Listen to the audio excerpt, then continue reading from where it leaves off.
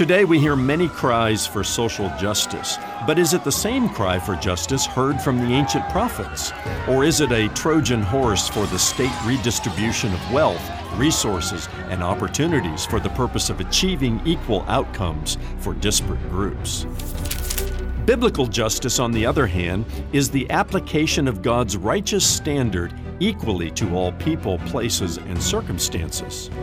The unequal application of such leads to oppression and injustice, which is why Christians should be the best and most engaged justice warriors. Micah 6 and verse 8 asks, "What does the Lord require of you but to do justice and to love kindness and to walk humbly with your God?" I'm Ron Jones, and this is Something Good.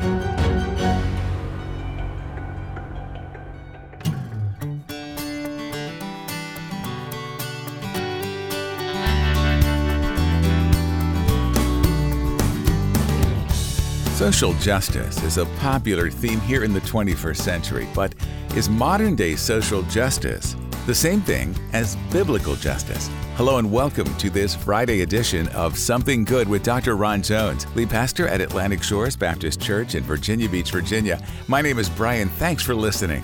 Well, the prophet Micah was a man of modest means, what today we might call a backwoods country preacher. And he cried out for justice against those who were oppressing the poor. What kind of justice was Micah talking about? Is it the same as what many are demanding today? Find out next as Ron continues his teaching series, Route 66, the ultimate road trip through the Bible. Stop by somethinggoodradio.org to listen to the broadcast on your schedule. That's somethinggoodradio.org. You can also subscribe to the podcast at Spotify or wherever you get your podcast. Now here's Ron with today's Something Good Radio message, Micah, what the Lord requires. Let's play Jeopardy, all right? The category is Roman mythology for 100. Are you ready for this? She wears a blindfold and holds a set of scales in one hand. If your answer is, who is Lady Justice, you are correct. In fact, for centuries, the goddess of justice has been the symbol of due process here in America and in places all around the world. Lady Justice, you may remember, wears a blindfold so that facts and evidence tip the scales of justice instead of bias and personal preference. What does Lady Justice have to do with our study of the Old Testament minor prophets? Well, many of the Old Testament prophets, including Micah, who we'll visit today, speak against the social and economic injustices laid upon the poor and upon weak people by powerful rulers in their day. The verse most Bible readers associate with the book of Micah is the one we read just a few minutes ago, Micah chapter 6 and verse 8. He has told you, O man, what is good, and what does the Lord require of you, but to do justice, and to love kindness, and to walk humbly with your God. Some good instruction for us today. Now, today we hear many cries for social justice, so-called social justice warriors. Today they talk and they protest and sometimes riot in the streets in the hopes of making massive societal changes that tip the scales more evenly between the rich and the poor, between the powerful and the weak, the advantaged and the disadvantaged. Social justice sounds good, doesn't it? I mean, who could argue against the premise of social justice? Even the American way speaks of justice for all. But are today's social justice warriors in step with the Lord's prophets of old? It's a good question. Is social justice, as it is meant today, the same justice for which the prophets cried out? If the Lord requires us to do justice, what does that look like? How do we achieve that? What are the means and the methods of biblical justice? These are the kinds of questions that Micah, an Old Testament prophet, who lived 2,700 years ago. Well, Micah gives us an opportunity to wrestle with these very relevant, hot off the press kinds of questions. Before we answer those, though, we got to get to know Micah. We got to go back 2,700 years ago and learn about this Old Testament prophet. Like Amos, Micah was a country preacher. I love this about him. He's a country preacher from a small rural town about 25 miles southwest of Jerusalem on the border of Philistia and Judah near Gath. Yeah, I don't exactly know where that is either, but that's the point. He's another no-name prophet from an out-of-the-way place. He's also among the Old Testament prophets that we can set within a specific historical context. We don't know much about Micah, but we know where he lived, and we know the time frame that he ministered in. Micah chapter 1 and verse 1 sets the historical context. It says, "The word of the Lord that came to Micah of Moresheth in the days of Jotham, Ahaz, and Hezekiah, kings of Judah, which he saw concerning Samaria and Jerusalem." We might say Micah was a justice warrior for his time, and he grew up in a humble place, far from the ruling elite.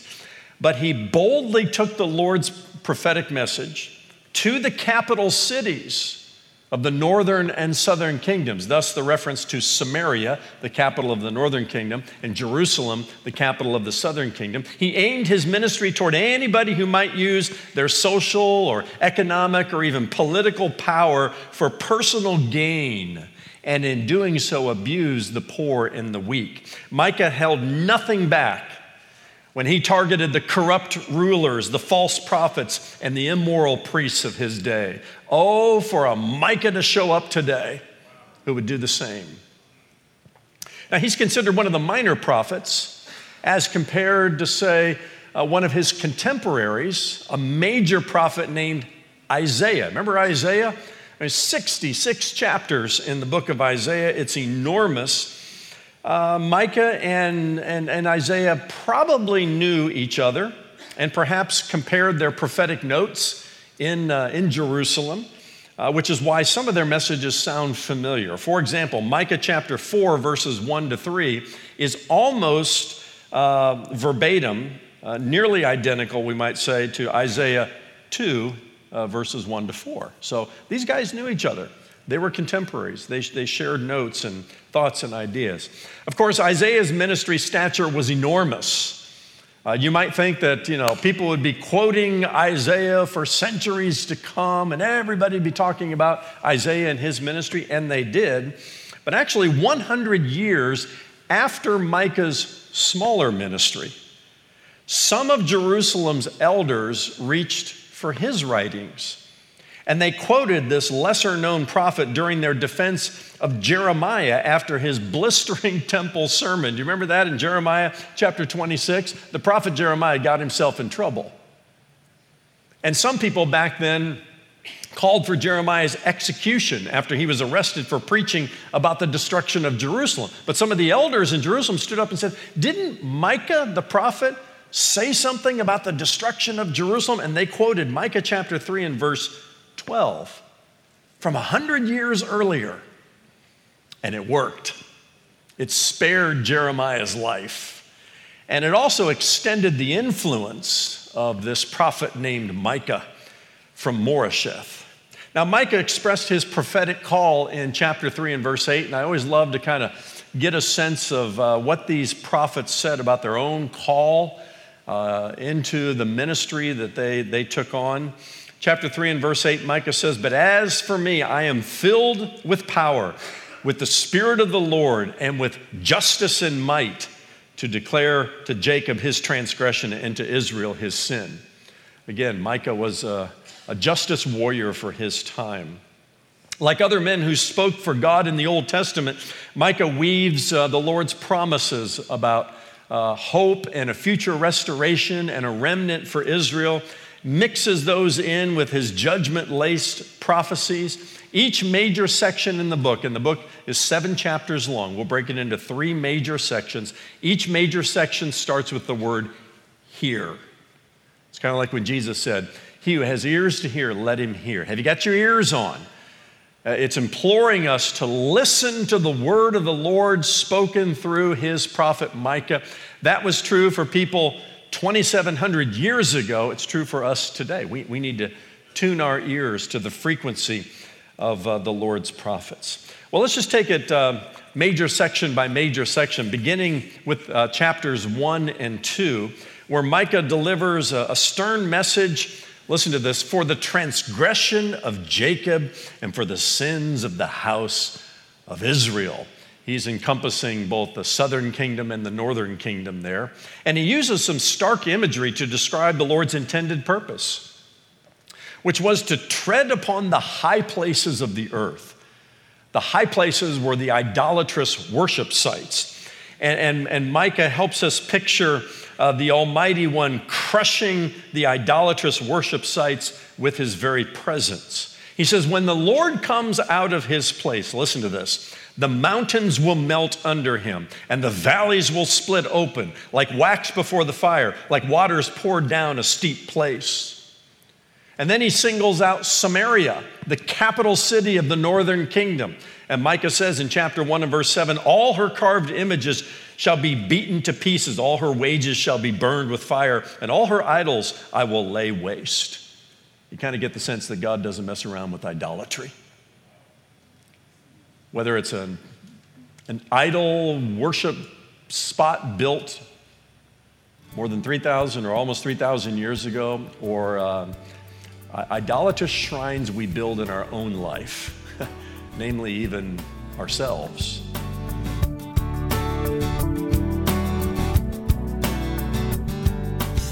Don't go away. We'll be right back with more of Dr. Ron Jones' message, Micah, What the Lord Requires.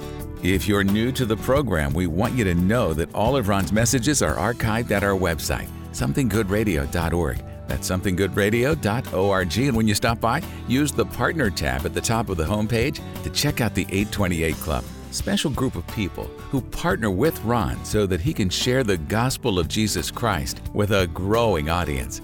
Join the 828 Club from our website or give us a call at 757-276-1099. That's 757-276-1099. The prophet Micah gave a message to the capital cities of two divided kingdoms of Israel.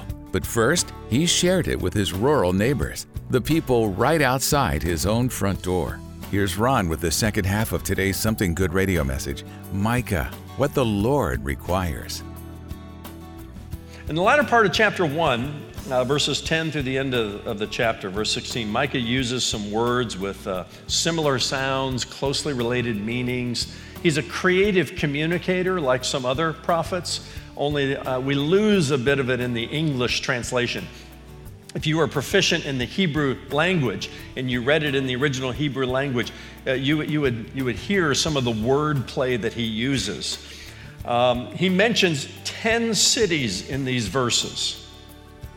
All of them are in the Shephelah, a small rural region southwest of Jerusalem, and it surrounds Moresheth, his hometown. You say, big deal, Pastor.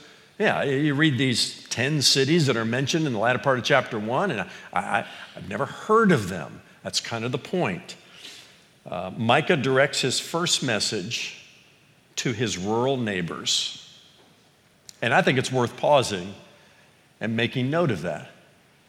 He goes not first to the capital cities, but he brings his message right out his own front door, his own neighborhood. How many times have you heard me say the mission field starts right outside your front door? Oh, you can go to Africa or China, and maybe God's called you to those places, but are you a missionary here in your own neighborhood? Micah began at home. He was a home missionary first to his rural neighbors, and then expanded from there.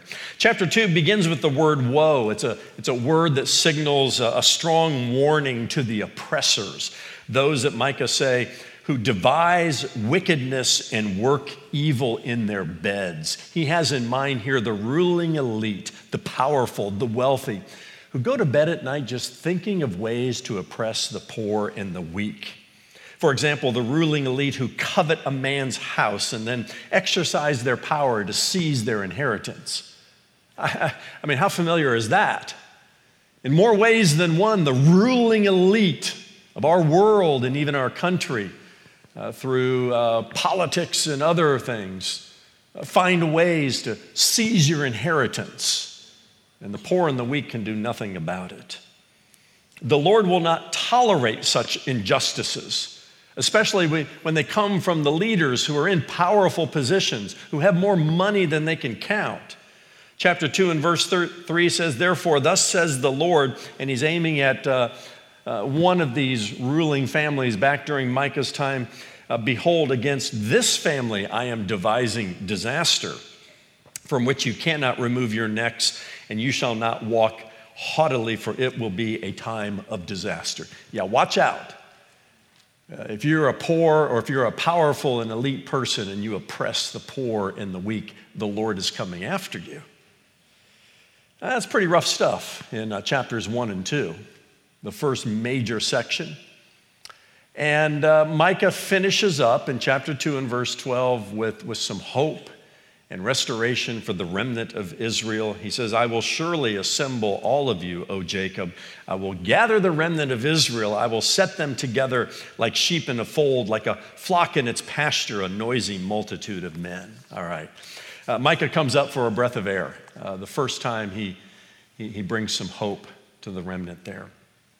The next major section of prophetic messages encompasses chapter 3 all the way through chapter 5. And here's where Micah really gets after the leader. He decries Israel's leadership and then points to a future ruler in Israel. Are you ready for this? Who will be born in Bethlehem. From ancient days, he will come. Who do you think that's all about? We'll get to that in a moment.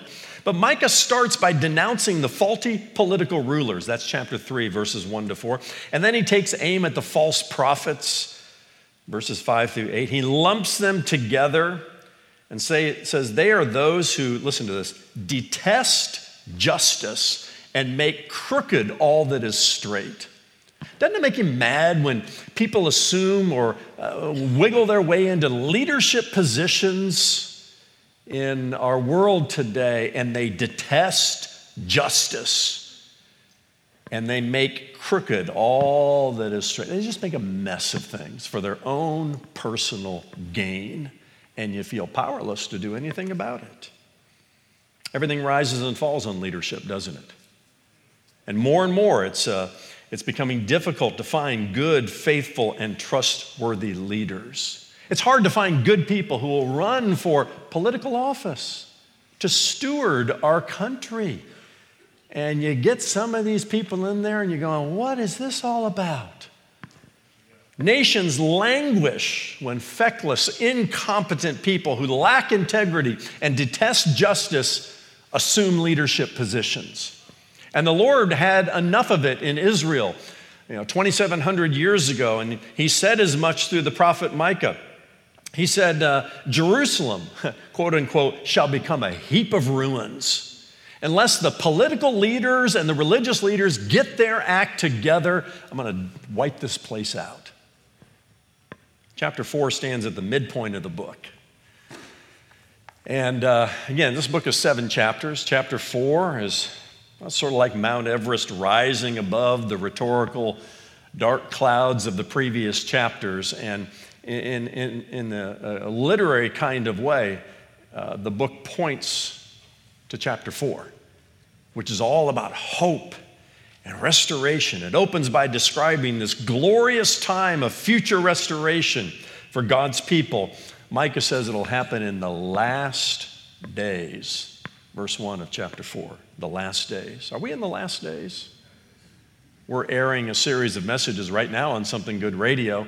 My study of the book of Revelation. I titled it Mysteries of the Apocalypse, the last days of planet Earth and the return of Jesus Christ. Are we in the last days? Technically, yes. That's a period of time in the Bible that starts with the birth of Jesus Christ and goes all the way to the end of the age, okay, as far as you can see in Bible prophecy. Question is, are we in the final days of the last days? I don't know.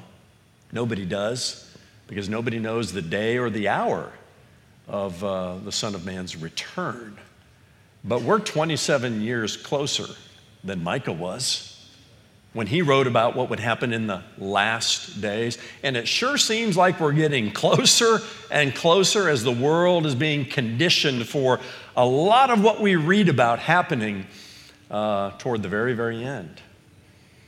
Micah writes about a time of peace when the nations of the world, and maybe you've heard this before, will beat their swords into plowshares and their spears into pruning hooks. That's chapter 4 and verse 3. This time of peace will require new leadership. Again, much of the book of Micah is targeting the corrupt, immoral leaders of the time. Get rid of the bunch.